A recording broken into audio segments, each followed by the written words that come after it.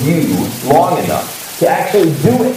You'll be amazed at what a difference it can make in your own life. How we doing?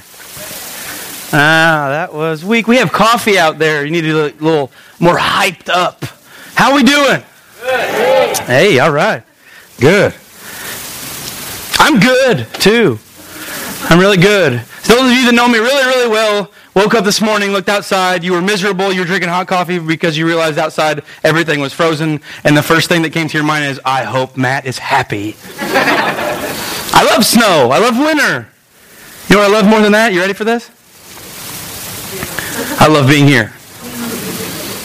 I love being here because it's not just that Connection is not a building. We talk about this all the time. Connection is not a place.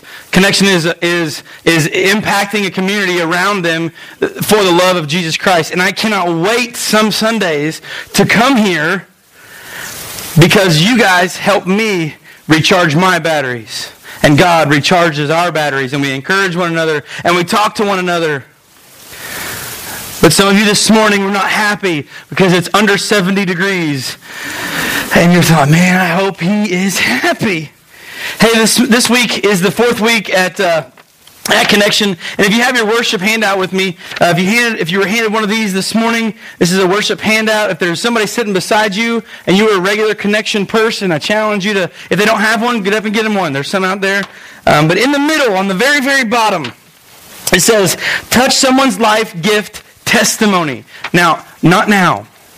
Don't read it now. Matt's talking about God right now. Okay, he's preaching now. Don't read it right now. But we're going to take up an offering in just a second. If you do not normally attend Connection, this offering is not for you. Okay, you can read about that. We don't ask you to give anything. We just want you to watch. Okay, in a second, there's going to be some guys and girls going to come forward with some popcorn bags, and they're just going to pass it around. And what we do is it's counted by some members of our lead team. They'll bring the bag or bags back into me at the end of the service, and we're going to give those to an individual. We're going to pray over that money, and they're going to go out into our community. They're going to impact people's life with money. It's just something that we do, and over the last almost 2 years, Connection's been able. God has just blessed us to give away over $13,000 to our area community.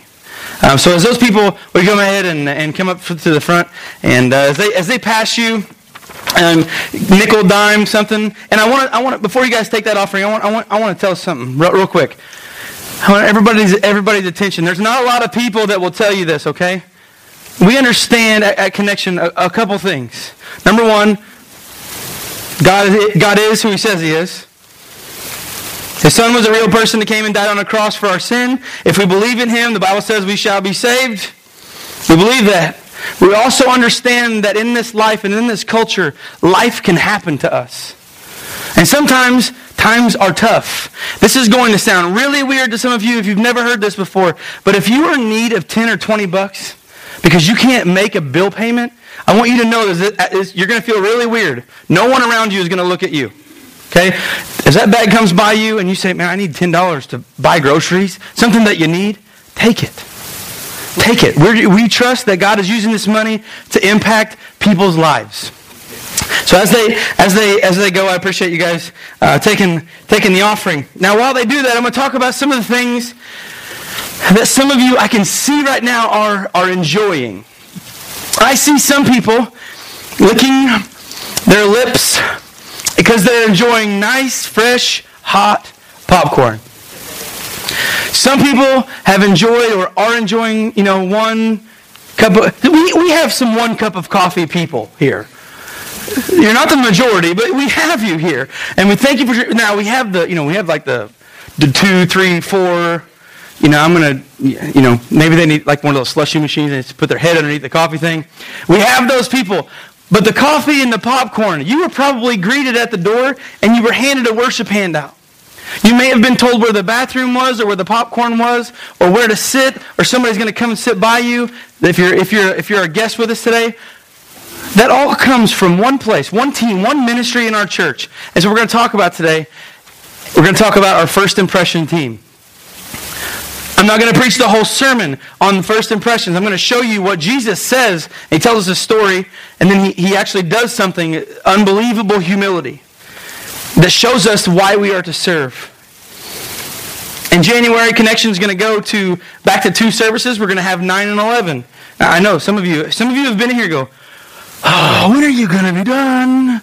Asking for volunteer. When we get enough. So, I will explain. I'm going to ask God to speak to us today. As I was preparing this week, I was really, really challenged by this. We're going to be in John chapter 13, and I was really, really, really, really, really challenged when I heard this, when I read this, when I studied it. I've heard this story several times, multiple times, preached from many different platforms by many different people. But God's word is living and it's active. And whenever I studied the word this week, there were new things that popped out to me going, and the Holy Spirit would challenge me in my life. He would challenge me. Are you doing this? You're going to get up. Now this is hard. It's very, very difficult. Man, are you serving? There's going to be an opportunity for you to serve a Sunday, serve in one service and sit in the other one. That's pretty cool. We can use you as part of the First Impressions team, preschool team, Kids Rock team. We're going to be in John chapter 13 today, and I want to just say that welcome. My name is Matt, okay? And I'm the lead pastor here at Connection, and I'm very, very happy, and I'm thankful that you chose to be here with us on a Sunday morning. But realize, today, if you've never heard this before, what you hear today can possibly, if you want to really dive into it, what you're going to hear today can possibly change your life. Now, Connection people understand that I'm not being arrogant. They know this. Because what I follow that statement is not because of the words that I say, it's where my words come from. And it's the Word of God. And the Word of God can transform your life. As we finished our Transform series a couple weeks ago. But when God wants to transform our life, oftentimes it runs into roadblocks. And we're like, ooh, God says this, the Holy Spirit says, I want you to do this. And we say, yeah, but I'm more comfortable at doing this because I've always done this. I've always done it at this time. And I've always done it with this person. And I've always done this. And I've always done that. If you ask me to change, God, it's going to just ruin my schedule. And we're so timid to change because we don't think that God's that big. Sometimes it comes down to that. And in my life personally, whenever I've been talking with God like that and figuring out what He wants me to do, He says, Matt, you won't do this because one thing. He said, you don't trust me enough. I'm challenged. And this morning we're going to be challenged. And I know of one way to combat when we're going to be challenged. I want to pray for us. Okay, so wherever you are, if you want to bow your head, lift your head, raise your hand, whatever, we're going to pray, okay? God, we thank you so much. God, we just sang songs that nothing's going to stop us. Your word says, if you are for us, who can be against us? In a crowd this big, God, there are many people maybe, that are hurting. Maybe they've lost loved ones. Maybe some of our relationships are not what they used to be. God, there are hurting people here. And I ask you, God, I ask you to speak to me, speak through me, speak to our people. God, I ask you just to remind them. As the song says, show me what to do. Show me what to do. God, we just thank you for this opportunity to come and worship you. Thank you for Jesus Christ. In your name we pray. Amen. If you have your Bible, we're going to be in John chapter 13. We're going to have it on the screen here in a second. We use the New Living Translation here at Connection because it's just easier to understand. Okay? So if you hear something that's a little bit different than maybe the translation you have, or if you have it on your phone, iPad, iPod, whatever, we're in the New Living Translation. So check this out with me. On John 13. There we go. Before the Passover celebration. But before the Passover celebration and before John 13:1,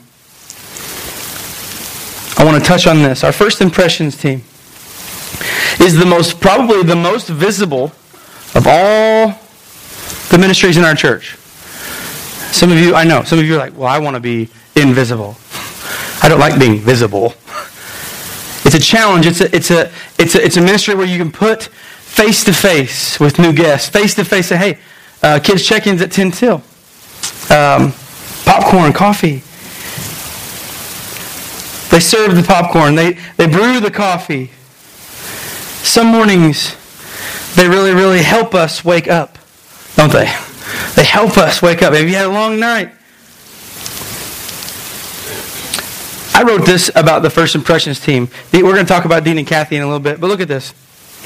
They are responsible for creating an environment and an atmosphere that is welcoming to everyone that comes into the building. Now, you're sitting there going, we're in John 13:1. You're talking about creating an environment. I want to, first of all, set that tone because Jesus did create an environment here before he started talking.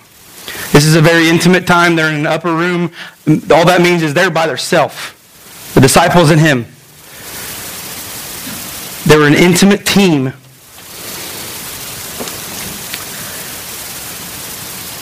If you have your Bibles, look on the screen if you don't. Let's listen to this. In 13:1, before the Passover celebration, Jesus knew that his hour had come to leave this world and return to his Father. He had loved his disciples during his ministry on earth, and now he loved them to the very end. Okay. Now we ask ourselves this question, and sometimes it doesn't cross our mind to know that, okay, does Jesus know everything even when he's here on earth as a human? Yes. He's fully God, he's fully human. Now listen, does he know when he's going to die? Yes. Okay? He's Jesus. Okay?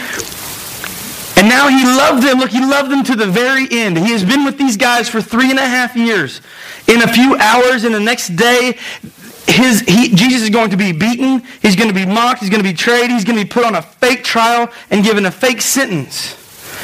He's going to be accused to die because of, no, we got to get rid of this guy. But for 3.5 years, he has walked every day with those men. Every day.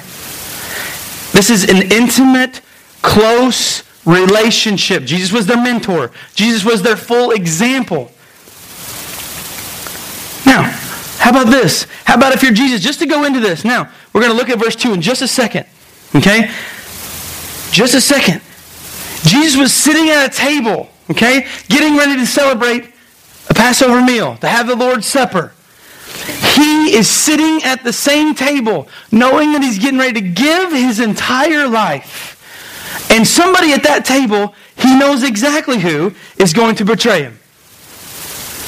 And one of the guys at the table is going to even deny that he even knows who Jesus is 3 times in the next probably 12 hours.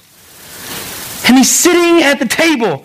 Now, listen, this all comes back. Now watch this. And he's sitting at the table with these guys. And he's serving them. What is that giving us an example about? Jesus physically, he served the people that physically betrayed him. This is what we want to do. In 2015, it looks like this. You go in, maybe you have a good boss, maybe you don't have such a good boss. Maybe you have a relationship with someone that's not easy to get along with, and that person's kind of mean, they're negative to you, they do things like this. God's word says this, you should love them. There's a song, but you love me anyway. Are you not thankful that God loves you anyway? If we went home and we got in our little closet of our life, and I'm talking about the real you. Not the one that everybody sees necessarily, the real you. I have that person too. The guy that I have to deal with when I get all alone with God and he says, I want to work on you. I want to work on you. God still loves me. While we were yet sinners, God sent Jesus to die on the cross for us. But he says he loved them to the very end. Judas would betray him, Peter would deny him, and they all would scatter a little bit. They were scared to death. And even the ones that may not have scattered, we find when Jesus resurrects and he comes back to see them, where are they? They're locked in a room by themselves and they're scared to death. I don't want to talk about what Jesus did in my life. I don't want to talk about what Jesus did in my life. We might die. 11 out of them did. 11 out of 12. They did. They died. They gave their entire life. You see how that models him? You see that this goes hand in hand? The disciples gave their life serving, teaching, preaching. The things that they must have seen physically Jesus do, they could not stop talking about. They could not stop serving how they had seen Jesus serve.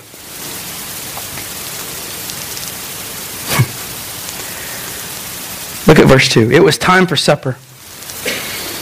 And the devil had already prompted Judas, son of Simon Iscariot, to betray Jesus. Jesus is sitting at the same table as Judas. A person that you don't get along with. Think about this. This is not a conversation with a friend that you have an argument with. Judas betrayed Jesus. You think he was sorry? If you read the rest of the story about Judas, he commits suicide. He hangs himself because of the guilt.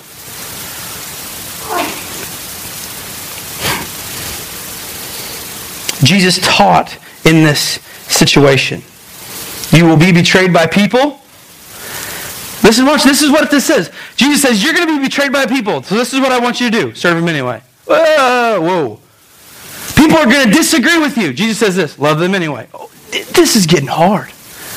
You may not agree with everything that one of the people that you work with agrees with. Would you rather be right or have a relationship? He goes on. Look at verse 3. Jesus knew that the Father had given him authority over everything, and that he had come from God and would return to God. Many of us have probably been in church quite a few times. Maybe your whole entire life. Jesus knew that the Father had given him the authority over everything. Now, I have a question for you. If I was somehow able to, in whatever facet of life you have, and I was able to push a button and automatically, wherever you worked, you had authority over the entire building.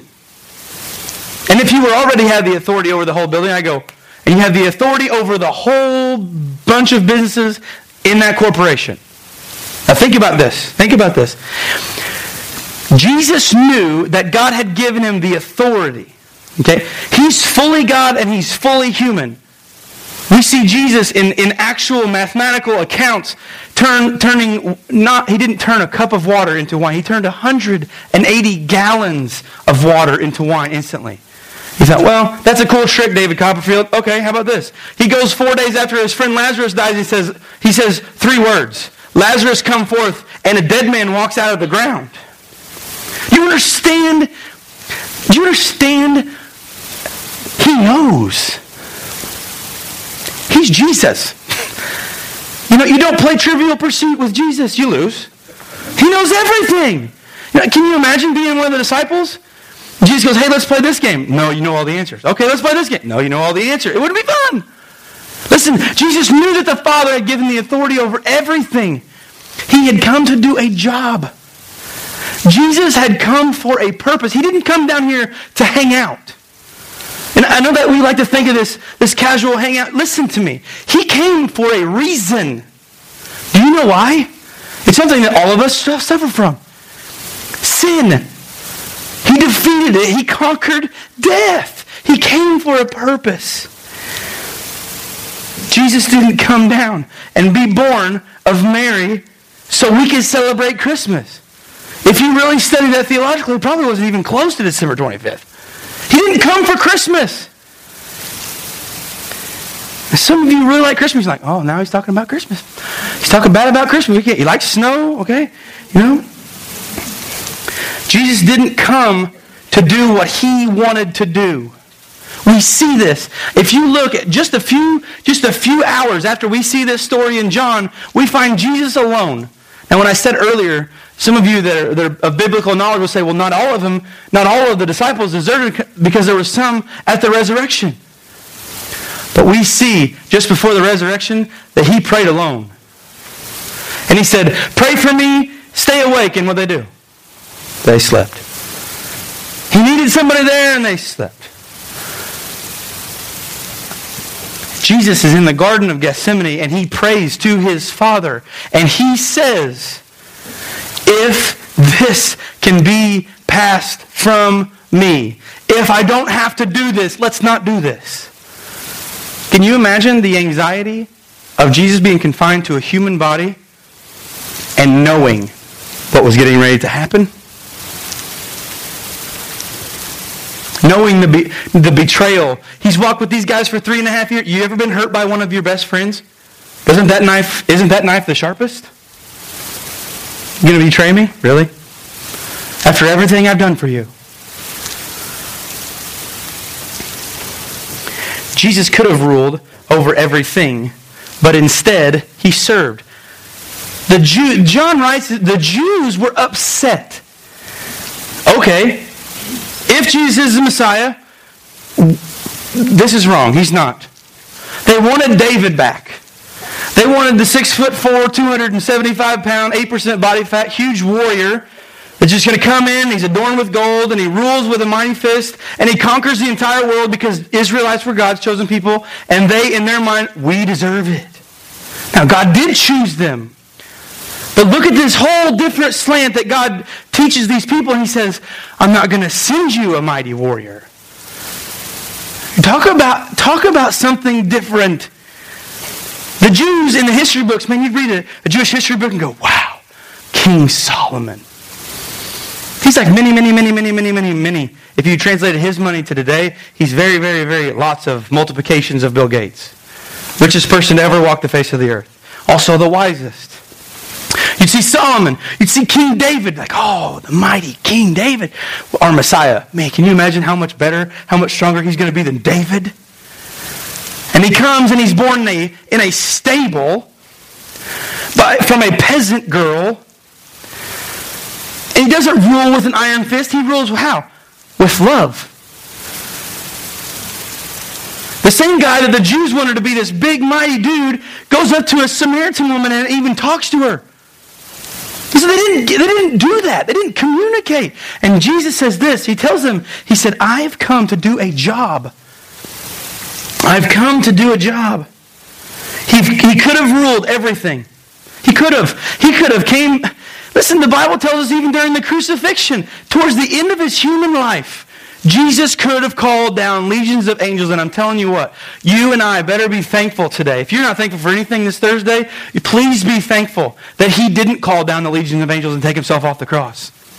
When he was challenged to take himself off by that mockery, say, if you're the Son of God, take yourself off. Do you deal well? Have you ever dealt well with somebody calling you chicken in life? Are you Marty McFly? Do you deal well with this? Chicken, he stops me. And he can't. Listen, the Son of God is elevated on a wooden cross, and he's getting taunted by some dude with a funny-looking red hat. Roman soldier, a weird hair up there. Listen, can you imagine? And he goes past and he says, forgive them, Father, they don't know what they're doing. Are you kidding me? Now, some of you are sitting there going, we're supposed to live like this? I know. Hard. He served. Look at your worship handout with me. We have some blanks. I know some of you, the blank filler outers are awful happy today. We got blanks to fill out. That's great. This helps you keep some notes.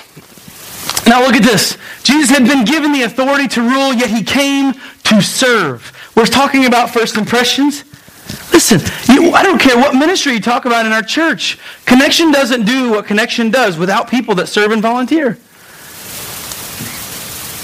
Many of you are already locked in. You say, man, I've been serving since October 7th, 2007. That date now doesn't mean a whole lot to a lot of you. Because you weren't here. That's the day that we launched. That Connection started. Some of you have been serving since then. Please, don't get in your head. I think I'm just gonna, I'll give this stuff to somebody. No. Jesus says that we should serve, so we serve. And a lot of you have done a lot of serving. Satan would love for you to just quit. Just quit. You don't need to do that. Jesus has been given the authority to rule, yet he came to serve. Now, I was really, it felt like God had a hammer when I went across that video when I preached. That guy asked the question, he says, when's the last time that you did something for someone else like that? When's the last time that you served someone?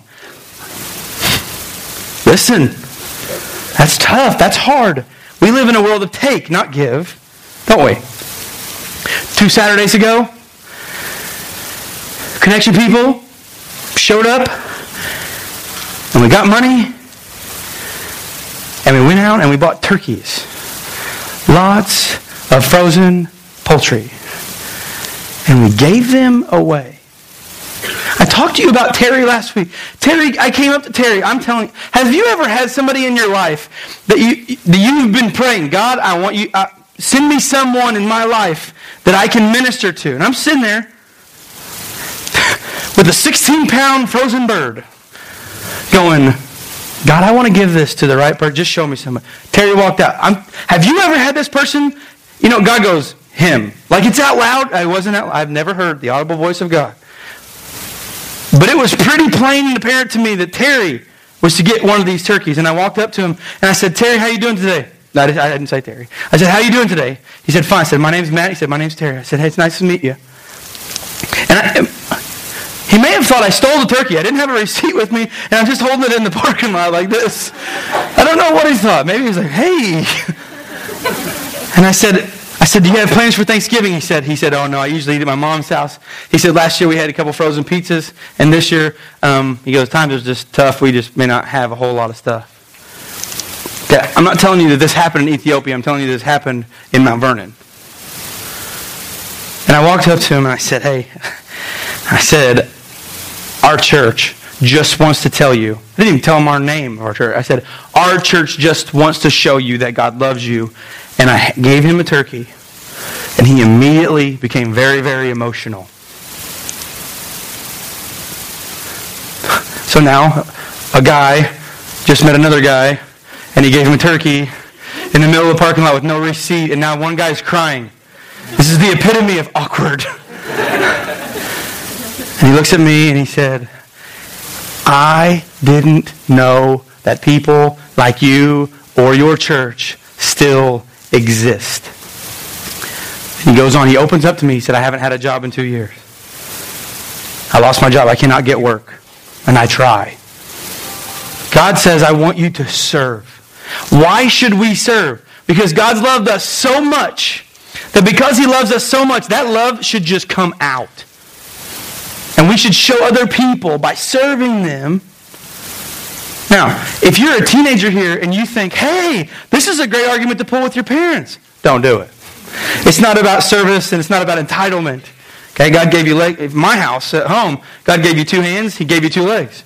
Hey, Mom, can you come here? No, that didn't happen. Okay, serving other people. Those of you that has siblings, in that video he said, sometime today, find a way to serve your sibling. This just blows my mind. I'm going to be perfectly honest. This would have probably not happened in my household with me and my sister. And I know a lot of you know my sister. This probably would have never happened. What would you do if your sibling came home and you had completely cleaned their room? You know what the first thing I can think of in my mind? If I went in to clean my sister's room, she would come to me and she said, what did you break? Where is it? And what did you do? Because you're doing something and it's not for real. Like you don't do this.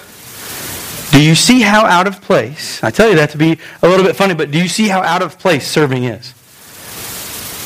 Immediately there would be judgment on, well, you did this because this. You did this because...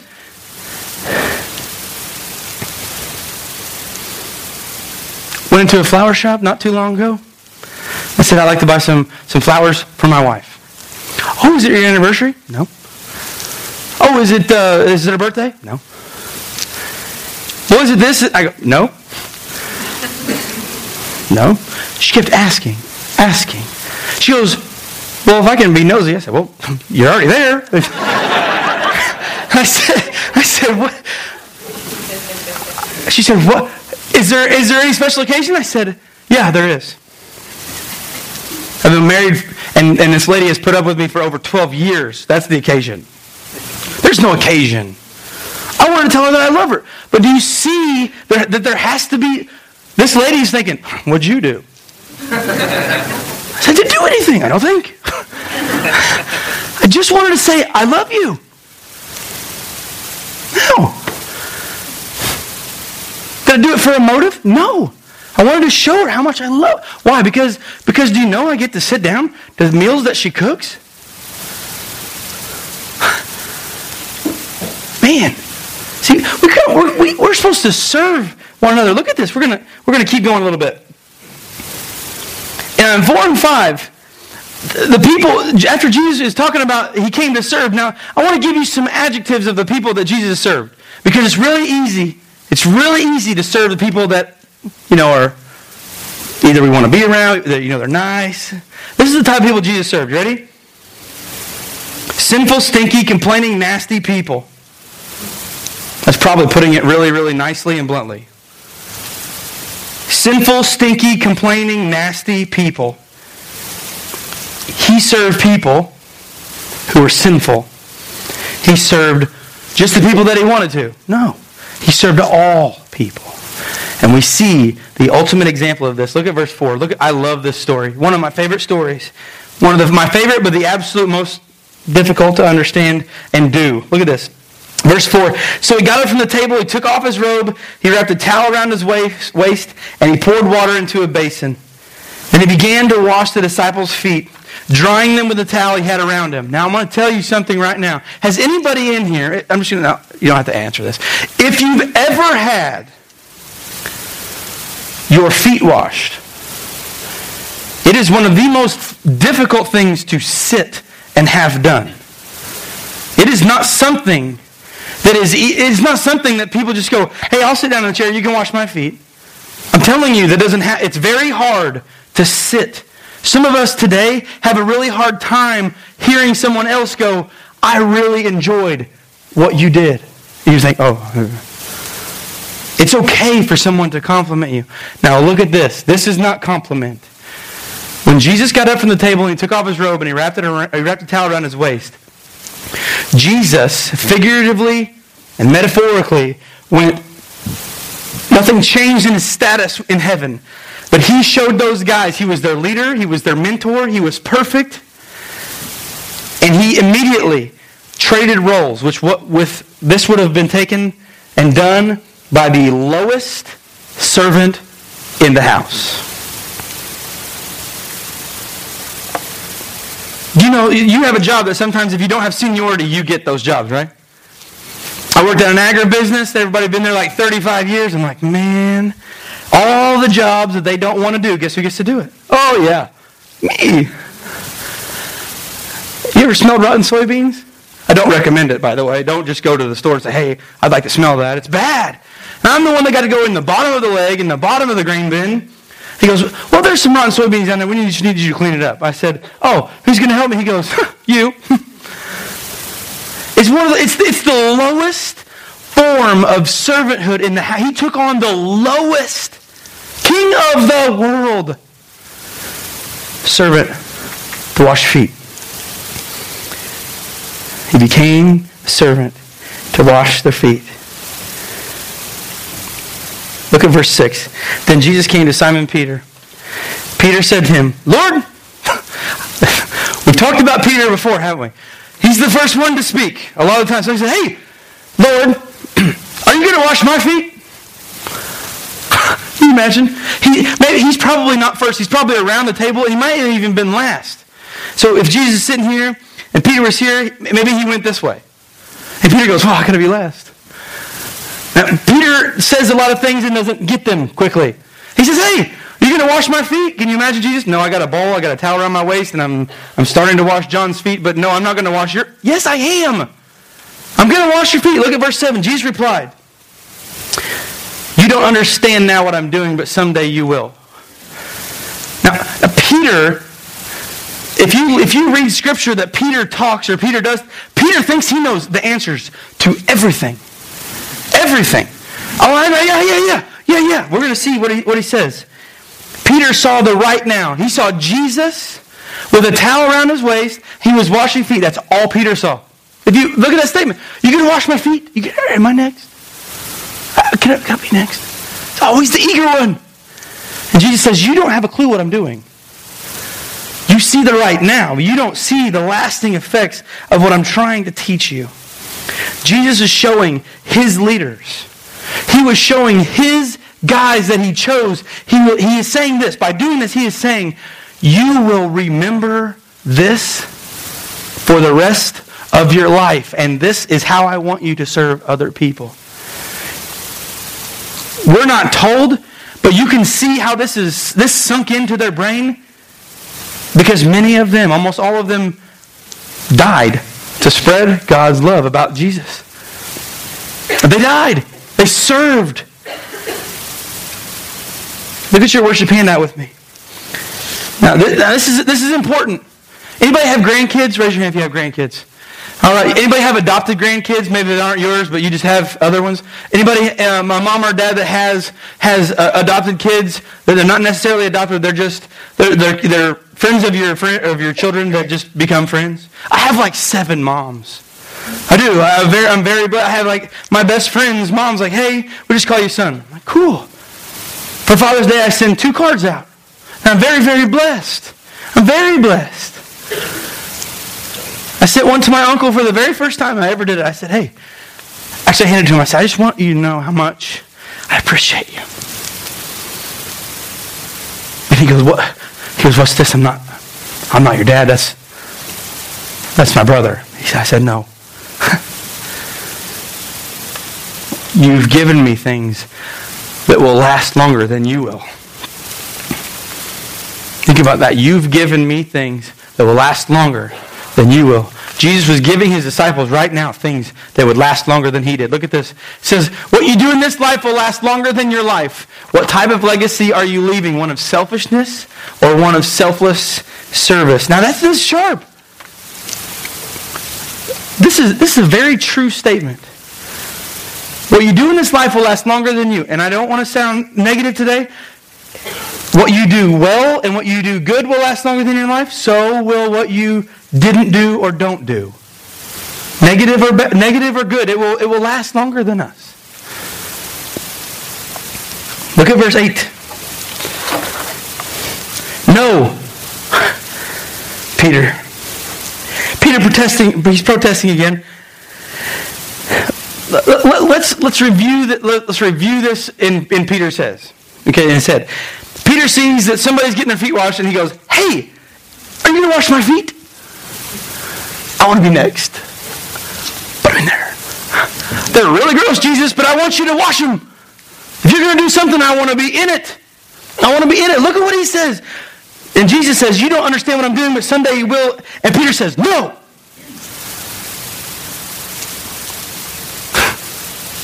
I'm sure we've all probably said no to our parents once. Some of us may have learned after once. But Peter, no. Look at this. Look what he says. You will never, ever wash my feet. In saying this, Peter said this. I do not deserve you to wash my feet. Peter says a lot of things, and he says them a lot of times. He says them really, really quick. But listen to this. He says, you will never wash my feet. You're my mentor. You're my leader. I'm lower than you. I should be doing this to you. Jesus says right back to him. He says, you will never ever wash my feet. Jesus says this, unless I wash you, you won't belong to me. Verse 9. Can you imagine this argument? All the other disciples probably wait in line and say, we just wash my feet. This probably has something to do with you teaching us. I'll just let you wash my feet. And Peter is just arguing with Jesus. No, yes, no. Can you imagine this? We're not maybe recorded the whole argument. But verse 9 says, Simon Peter exclaimed, then wash my hands and head as well. Jesus, just give me a shower. I want you to wash my hair. I want you to wash my fingernails. I want you to wash my arms, my underpits. Woo. I want you to wash everything. I want you to wash everything. I don't just want you to wash my feet. I want you to wash everything.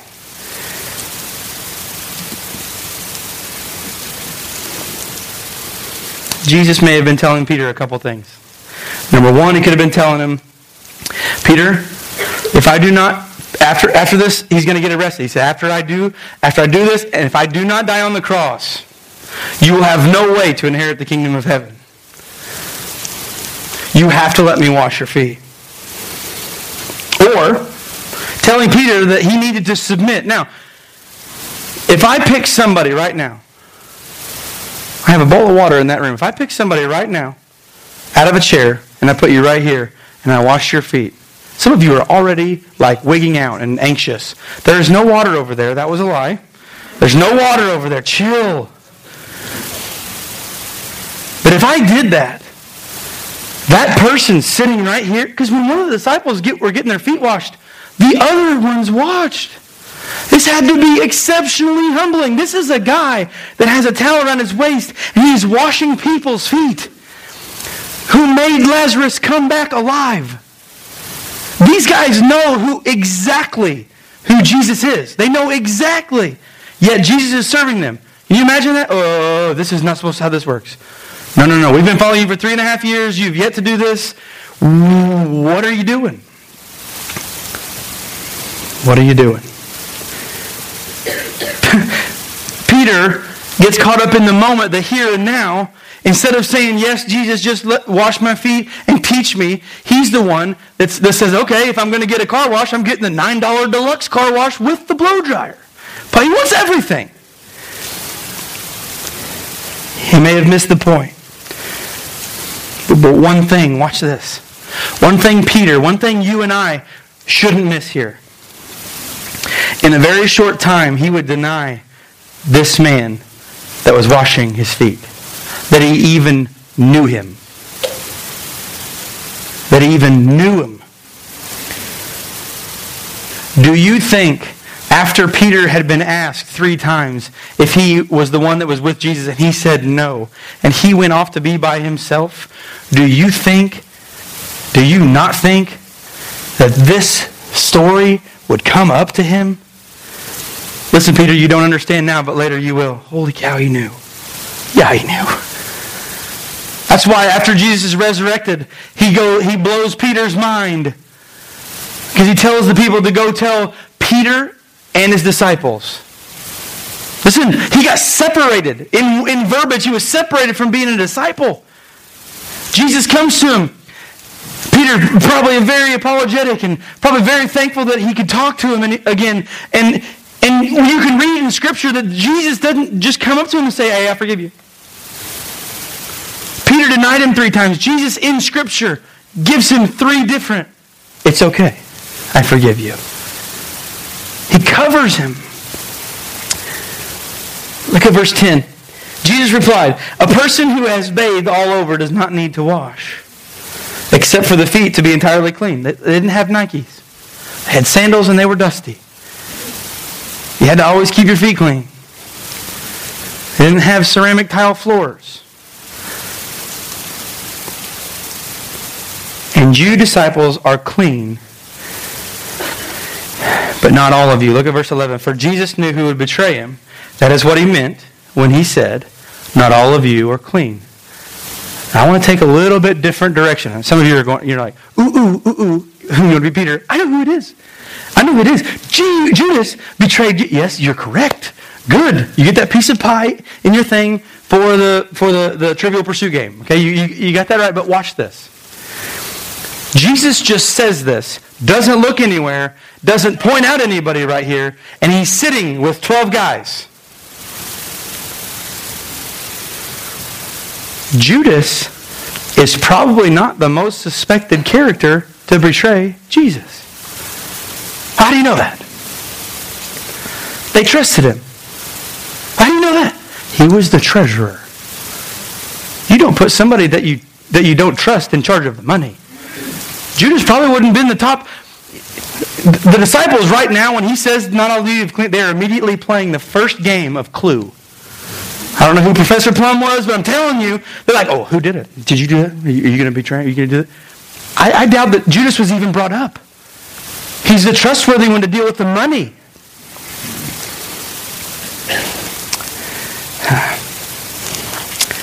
Look at verse 12. After washing their feet, he put on the robe again and sat down and asked, do you understand what I was doing? It really surprises me that Peter doesn't have something to say here.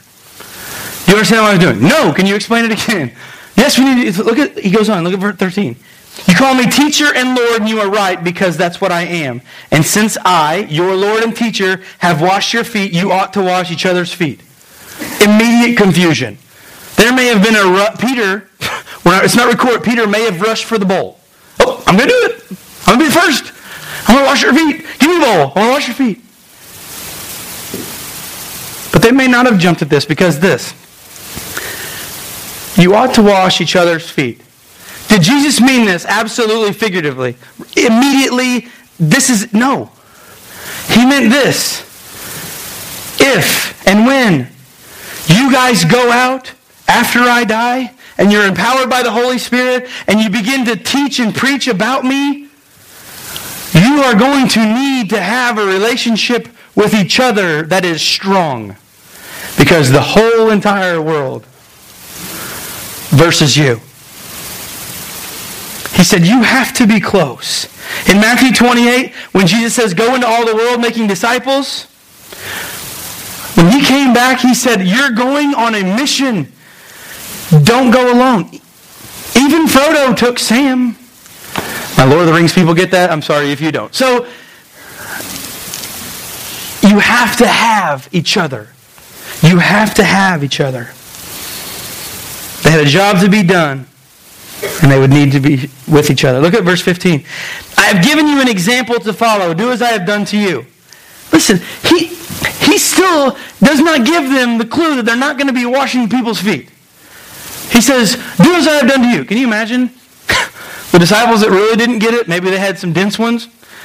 So they would go to the first person they carried in the bowl. And they're not giving away turkeys. How about this? Do you think that I would have got in serious trouble if I would have carried around a wash pan in all these parking lots and asked people to wash their feet? Weirdo. And I would have got to see my brother-in-law, who's a deputy, really fast. Matt, what are you doing? I'm washing people's feet. Why? Jesus said to. He's not meaning to go carry around a bowl of water and say, excuse me, sir, can I wash your feet? I'm not saying God can't work that way either, but he says, I want you to serve people. I want you to serve people. Some of us do not like even that title. I do not want to serve. I do not want to serve. I have paid my dues. I've done this, I've done this, I've done this. I deserve to not serve. I deserve to be served. Be careful how you think. Your life is shaped by your thoughts. Do as I have done to you. Look at verse 16. I tell you the truth. Slaves are not greater than their masters, nor is the messenger more important than the one who sends the message. Now that you know these things, God will bless you for doing them. He says this. He probably went on in that conversation. He could have went on in that conversation. He says, now listen, when I talk about no one being greater than anyone else, I want you to remember. Do you remember when I went and talked to the Samaritan woman that was at the well? Huh. Yeah. Do you remember when I went here to talk to these people? Yeah. Do you remember when I talked to the lady that all she wanted to do was touch the hem of my garment so she would stop bleeding? Yeah. Do you remember when I healed the sick? Yeah. Think about all these different people. Did they all come from the same social class? No. Did they all work at the same place? No. Jesus said, do not serve anyone.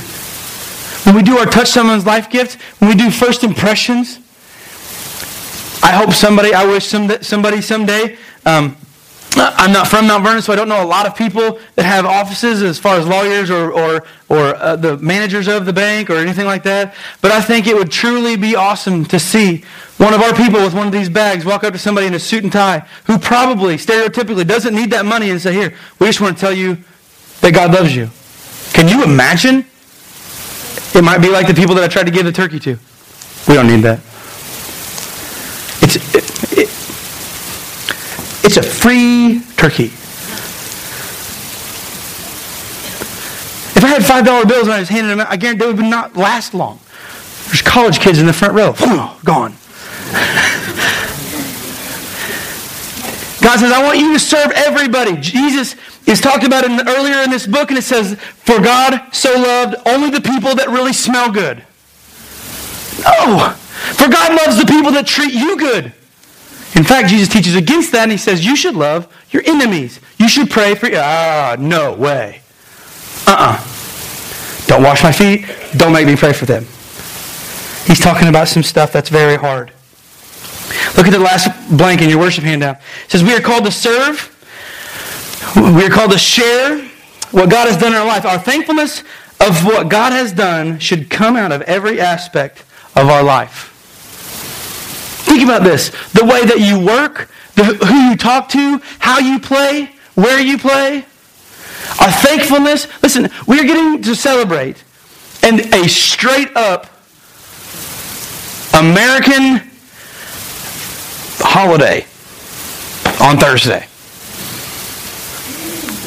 One time I've spent Thanksgiving out of the country. It was very, very different. I had fish.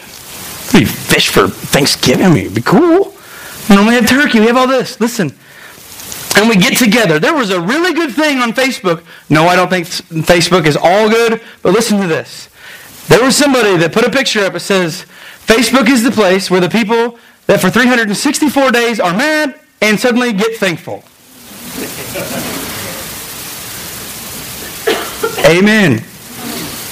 Listen, God says this, I don't want you to be a church Christian acting person on Sunday only. Bad things are going to come into your life, absolutely. Enemies are going to try to get at you, absolutely. If you look this Thursday, I challenge you to do this. As you sit around Thursday, or you sit around a meal this week, and we thank God for the food, okay?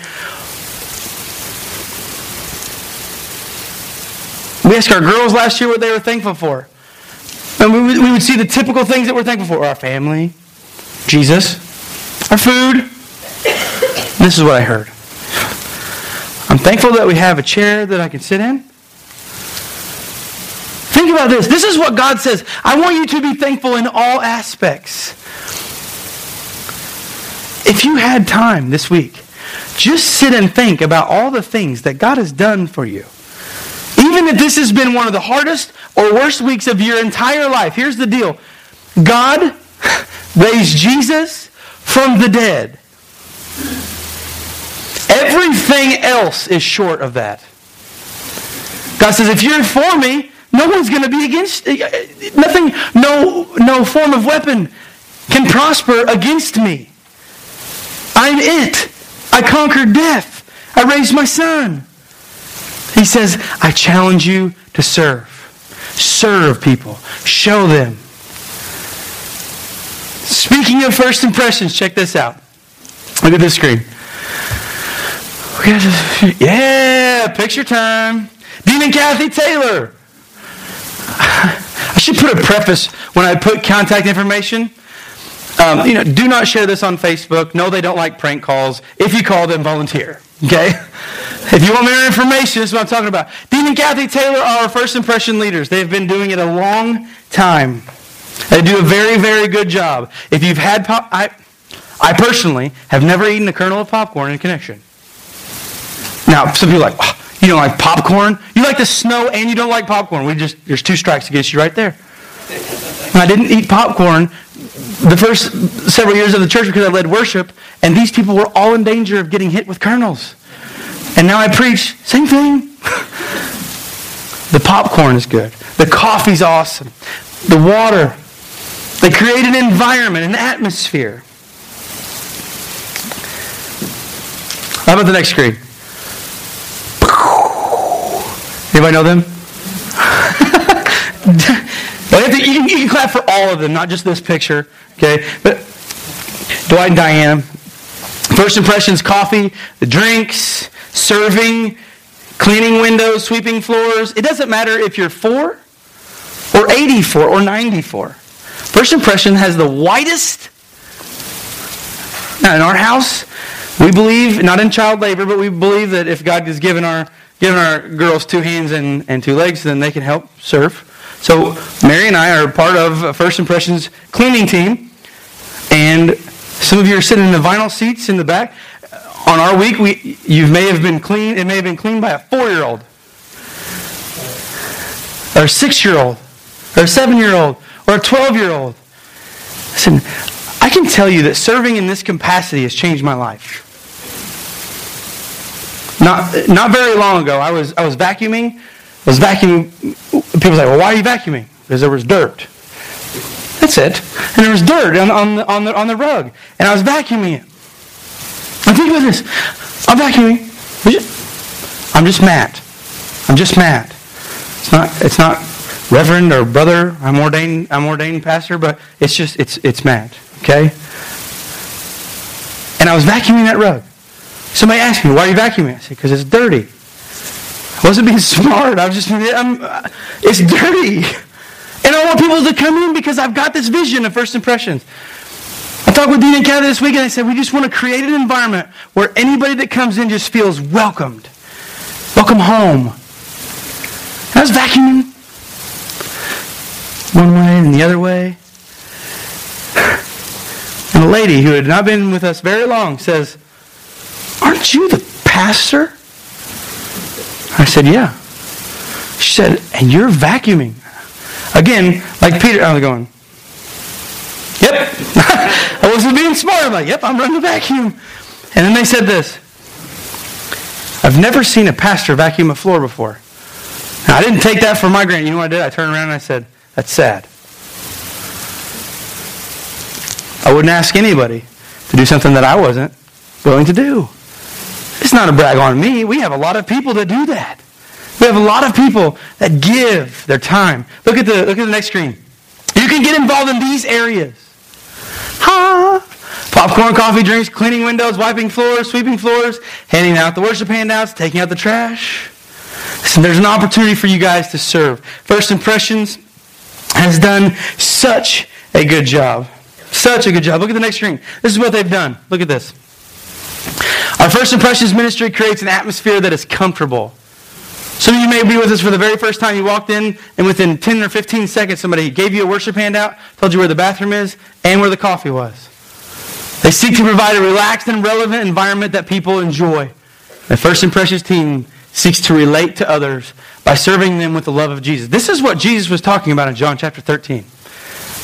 He was. He says, I want you to relate with people by serving them. You're not going to understand what I did today, but later on you will. Later on, we see those people that decide they want to take a journey with Connection, and they're with us for 2, 3, 4 months, and they decide, hey, maybe this is the place for us. And it comes out of an environment of people living their life with each other. Listen, there's a lot of people that are hurting this morning. There's a lot of people that are hurting. People have lost people in their life. Relationships are going south. It's those people that we walk alongside and say, hey, I've been there. It's a lot easier to hear from someone who says, I've been there, rather than say, well, this is what you should do. I've been there. I'll listen. If you have the Touch Someone's Life gift, you guys going to be at First Impressions, you're going to be out there looking for signatures. If you want to come up, everybody, if you look back, they're escaping. Dean and Kathy are escaping. And those are the people that you talk to. Thank you, guys. It doesn't, I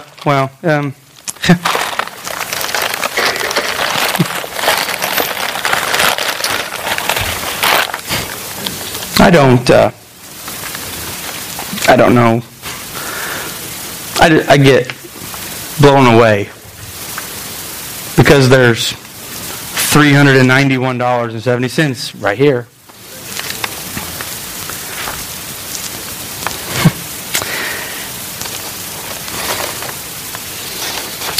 I tried to promise myself that I wouldn't get emotional today. That doesn't really work often, but one of the things that I will sit down with my family this week, and that I do often, is I thank God for the people that go to this church. You don't know what you mean to me and my family. You don't understand. A lot of the time you just say, hey, and it's just a hey. But you don't know what that support means to my family. And I just want to tell you that I'm thankful for you. And to have a group of believers, followers and church members of this church, they gave $8.30 short of $400. And all it was, hey, I'm just going to give this away to somebody in this week, and we're just going to tell them thank you. $130 to buy a whole Thanksgiving dinner. If you go to Aldi's, you might buy two. Let's see. James. Is James in here? James Carter in here? Yeah, there he is. And Susan Motzinger. Just take that right there. Yep, thank you. Thank you. If you would go home and check out I know you're going, oh, there's 3 bags. Chill. I'm going to give it away in a second. If you go home and look at our computer, we have a list of the people that have all given this. And you know that this is a really cool, good thing. There's a lot of you that already have, and we haven't started that list over yet. Is there anybody in here that would like to give one away? Come on, Chris. You got to be fast. There you go, guys. I want to take just a couple minutes, and I want to pray for this money and this ministry and these people. They're going to give this money away, and I just want to tell you that I love you. I'm thankful for you. But God loves you infinitely more than I do. And He's asking us to step out in our daily life, to be relaxed, to be relevant, to give, to serve, to love. And I know how hard that can be sometimes, no matter what kind of situation we're going on in life. But I want to tell you that God can take care of it. Maybe somebody here needs to hear that God can handle your stuff. When God raised Jesus from the dead, everything else has fallen short of that. When He raised His Son from the dead. I just want to pray for you. God, we don't come with a lot of words, God, but we come as a people that, God, you know the individual things that are going on in our life. Hurt, joy, happiness, sadness, depression, anxiety, worry, addiction. You know, God. We just ask you, God, to show yourself in our life. Allow us to serve you. To serve you when it's uncomfortable. To serve you when it's comfortable, God. That we just understand what it means to live in love like Jesus. God, I pray for this money. I pray that this money, God, affects 3 different people and their families. And they are shown and they are given the confidence that you are who you say you are. And that you're able to handle the cares of this world. God, we love you and we thank you. In your name we pray. Amen.